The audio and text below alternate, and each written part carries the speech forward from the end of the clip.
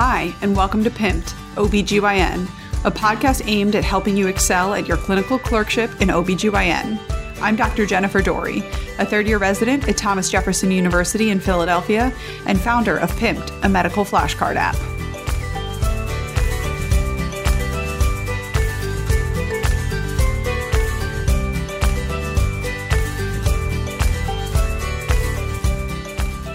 Welcome back. Today we're going to be talking about intrapartum and postpartum fevers.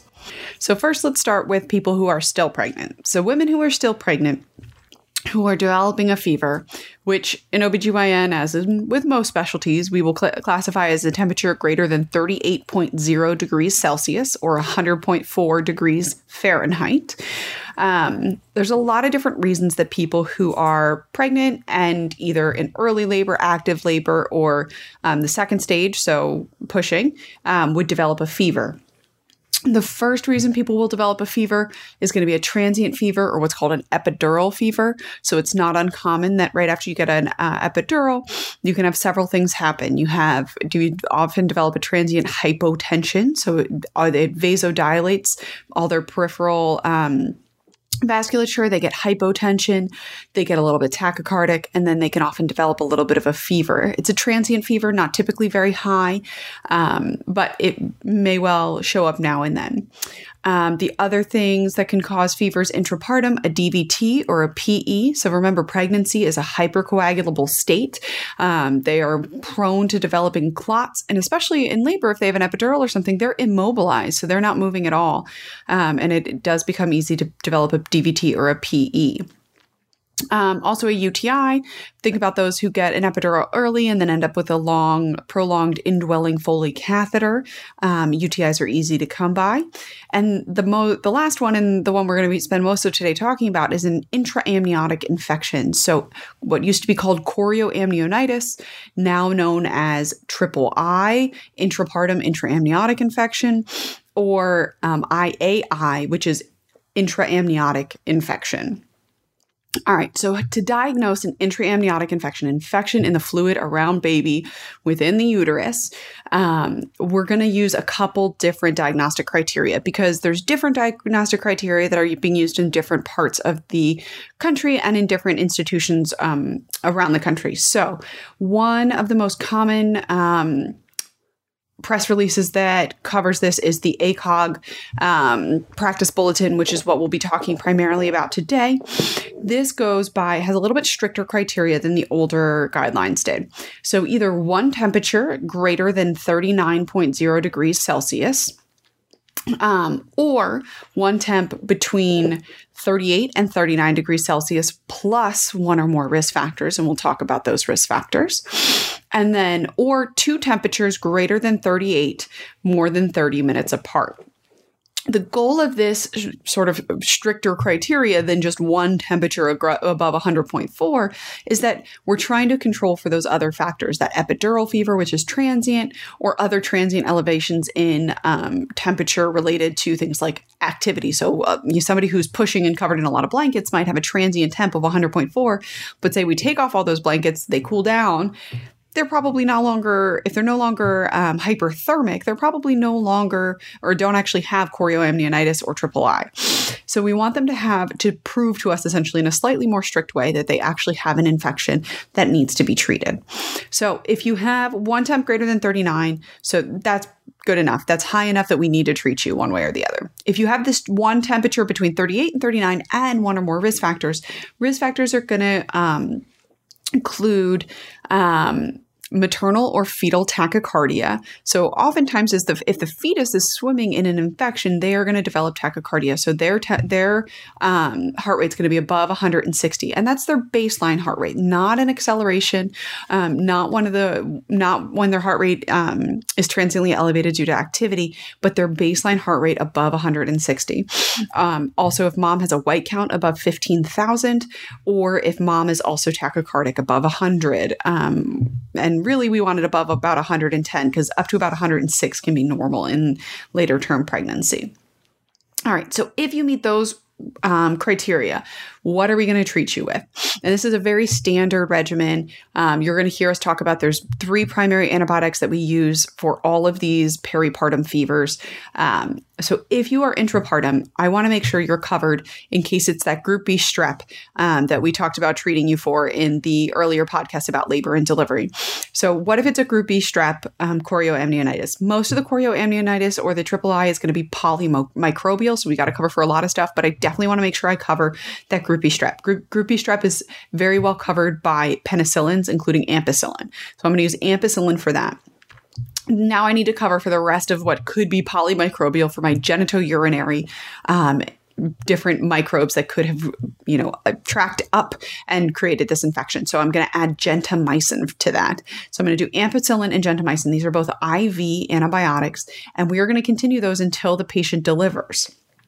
The other things we're going to do is we want to bring down her temperature so that mom and baby both are no longer tachycardic, hopefully. So we're going to give her Tylenol. You can do PO if they're nauseous or throwing up, which often happens intrapartum. We can give them either IV or rectal Tylenol as well.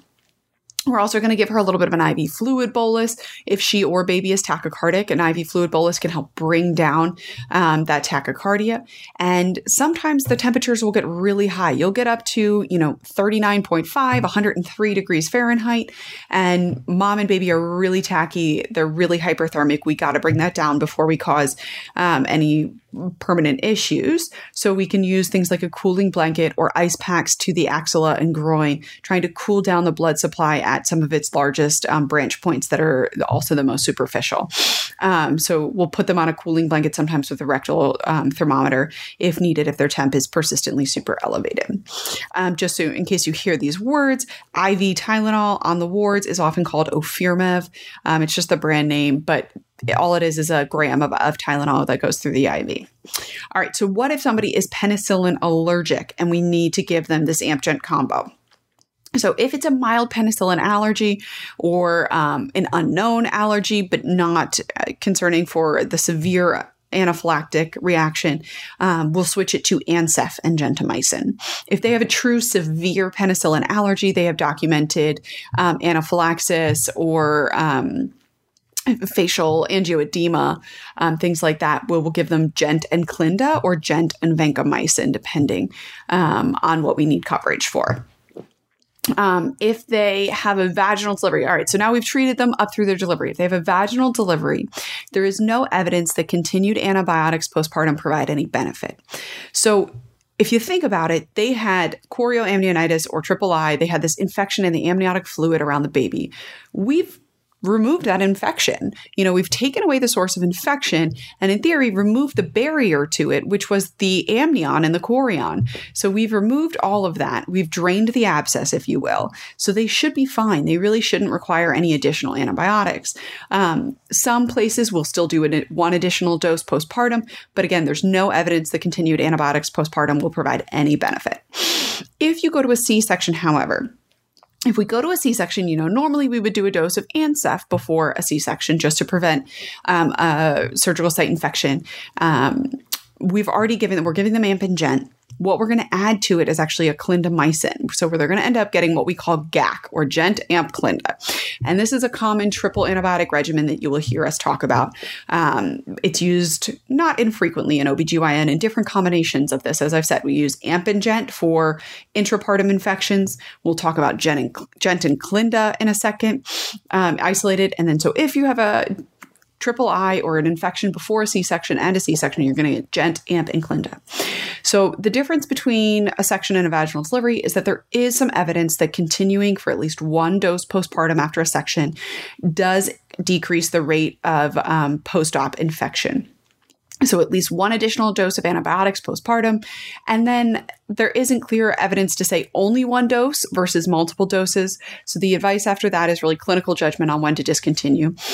Some places will just do one dose postpartum. Others will do 24 hours afebrile. Others will just have a strict 24 hours postpartum protocol. It's going to vary depending on where you're at. But if somebody asks you, do you continue postpartum? You say only if you get a C-section. Do you continue these antibiotics postpartum? And they may correct you and say for a vaginal delivery, we still do, but you were not incorrect by saying you definitely do for a C-section. All right, so that is triple I, also known as chorioamnionitis. Also, you'll see referenced as IAI, which is that intraamniotic infection. A lot of different names meaning the same darn thing.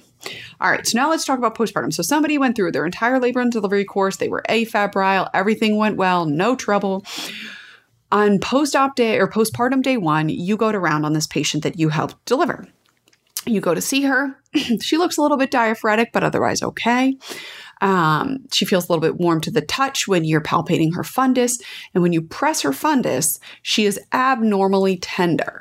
So she has what we call fundal tenderness. So everybody's going to be they're going to make that little bit of a squint face like, oh, that didn't feel great when you pressed on their fundus because that was a muscle that they just used really hard the day before.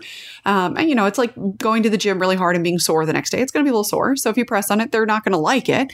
But some people are going to push your hand away and kind of jump. And that is more true clinical fundal tenderness.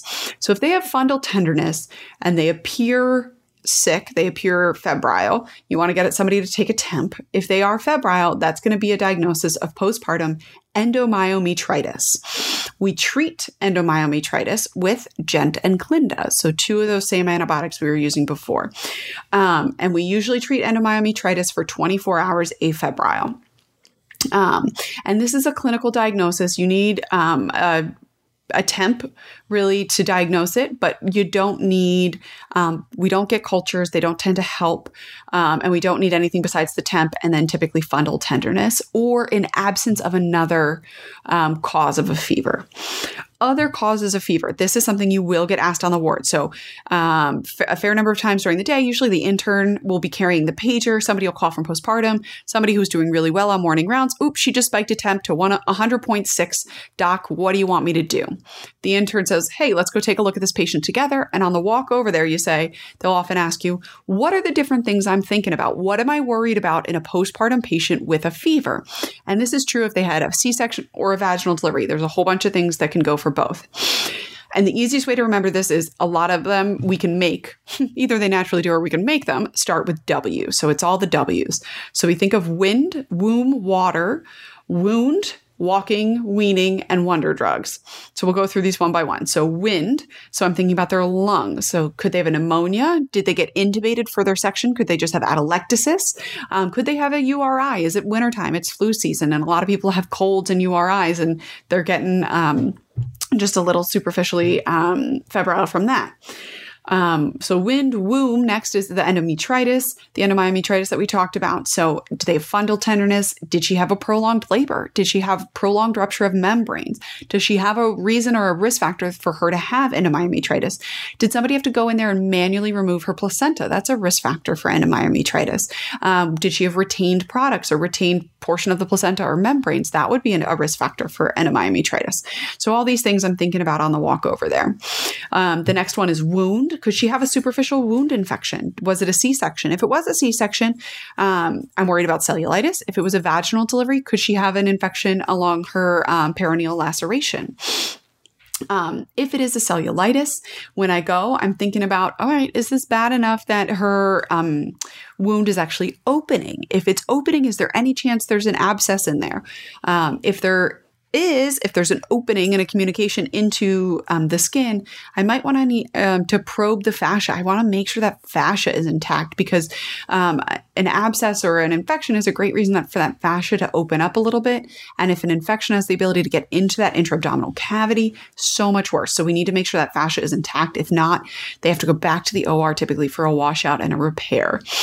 All right. So wind, womb, wound. We talked about all 3 of those. Water is next. So water is peeing. So a UTI or pyelo. So if they have any, I always ask about complaints about dysuria, burning frequency, suprapubic pain, any of those things, I want to get a UA. Even if they don't have any of those symptoms, but they had a prolonged Foley or multiple straight caths during the process, I want to get a UA and make sure it's not a UTI. That's an easy thing to fix and a great reason for a fever. All right, so wind, womb, water.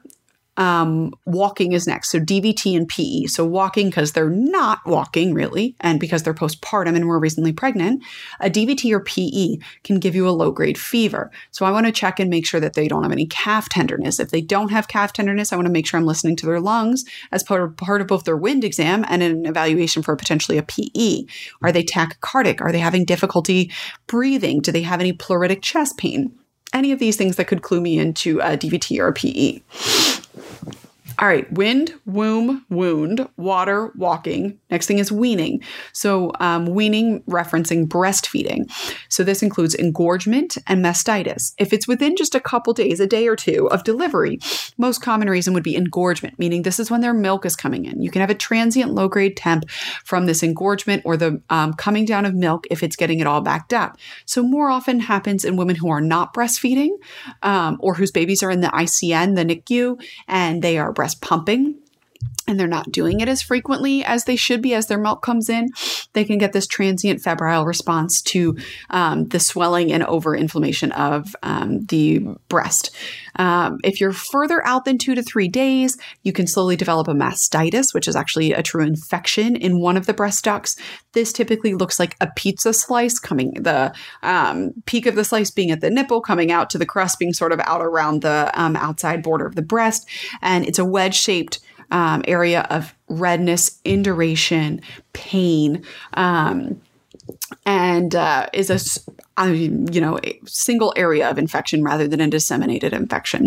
So this could be two things. You can get just a clogged duct, which can look similar, not typically as painful or as hot.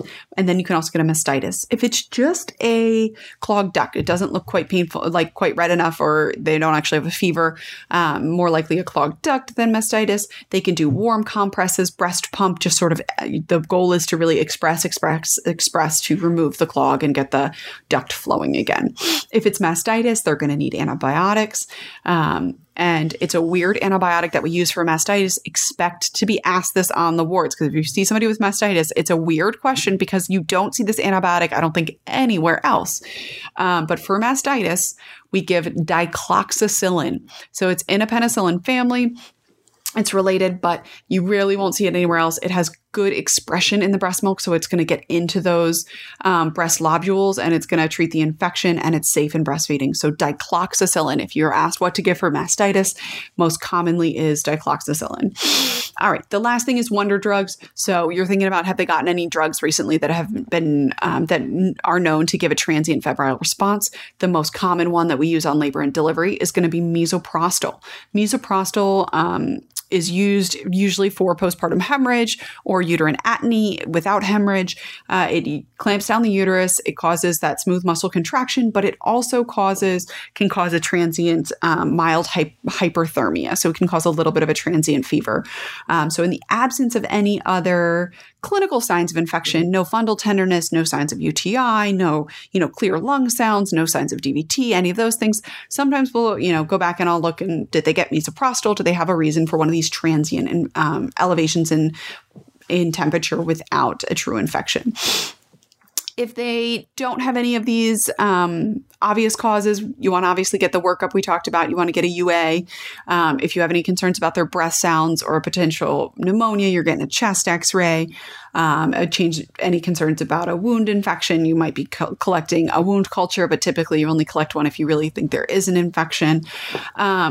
And if not, you can think about maybe it's just engorgement. We should watch it for a little while versus sometimes you'll hear us say, let's just treat empirically for endomyometritis because it's the most common source of infection postpartum, especially in somebody who has risk factors, like we said. So risk factors for postpartum endomyometritis are going to be prolonged rupture of membranes or just prolonged labor, GBS positivity in labor, any type of instrumentation of the uterus. So needing to use a banjo curette to remove a piece of the placenta from the uterus, needing to use my hand to manually remove the placenta, using my hand to do a sweep of the uterus because there were some membranes that were retained, having some retained membranes or something that then came out later, that then there was something in the uterus for a while.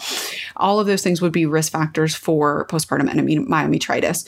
And that's really going to be the most common thing you hear and talk about. But don't be surprised if you get asked walking to see somebody with a fever, what are the most common reasons for postpartum fever and what are you worried about? And you can say wind, wound, womb. I can't say both of those. Wound and womb, water, walking, weaning, and wonder drugs are those most common causes. All right. So quick review, intrapartum fevers. I want at least one temperature greater than 39 degrees Celsius, or two temps between 38 and 39 more than 30 minutes apart, or one temp above 38 plus one or more of those other risk factors, or signs or symptoms of an infection to diagnose you with what is still sometimes called chorioamnionitis or triple I. If you do, we're going to treat you with AMP and GENT most commonly, and we're going to try to bring down your temperature and bring down your heart rate if we need to, yours and babies. If you get a C-section, we're going to add clindamycin to the AMP and GENT, and we're going to continue at postpartum. If you have a vaginal delivery, we're not going to continue at postpartum. If you were fine intrapartum and now you develop a fever postpartum, we're going to think about all the different reasons for infection: wind, womb, wound, water, walking, weaning, and wonder drugs. And if all else fails, we'll consider treating presumptively for empiric treatment for endomyometritis, as that's the most common. And we're going to treat that with GENT and Clinda. All right, so that's it for today. Check us out on Facebook and download the app if you haven't already, Pimped, a medical flashcard app. Let us know in the comments or on our app at pimpedapp.com if you guys have any suggestions for what you want to hear next, more podcasts. We're in the process of trying to get a couple more podcast up and running, the emergency medicine and other things. So let us know if you would like to hear those so we can spur on our other hosts. All right. Thanks so much. Bye, guys.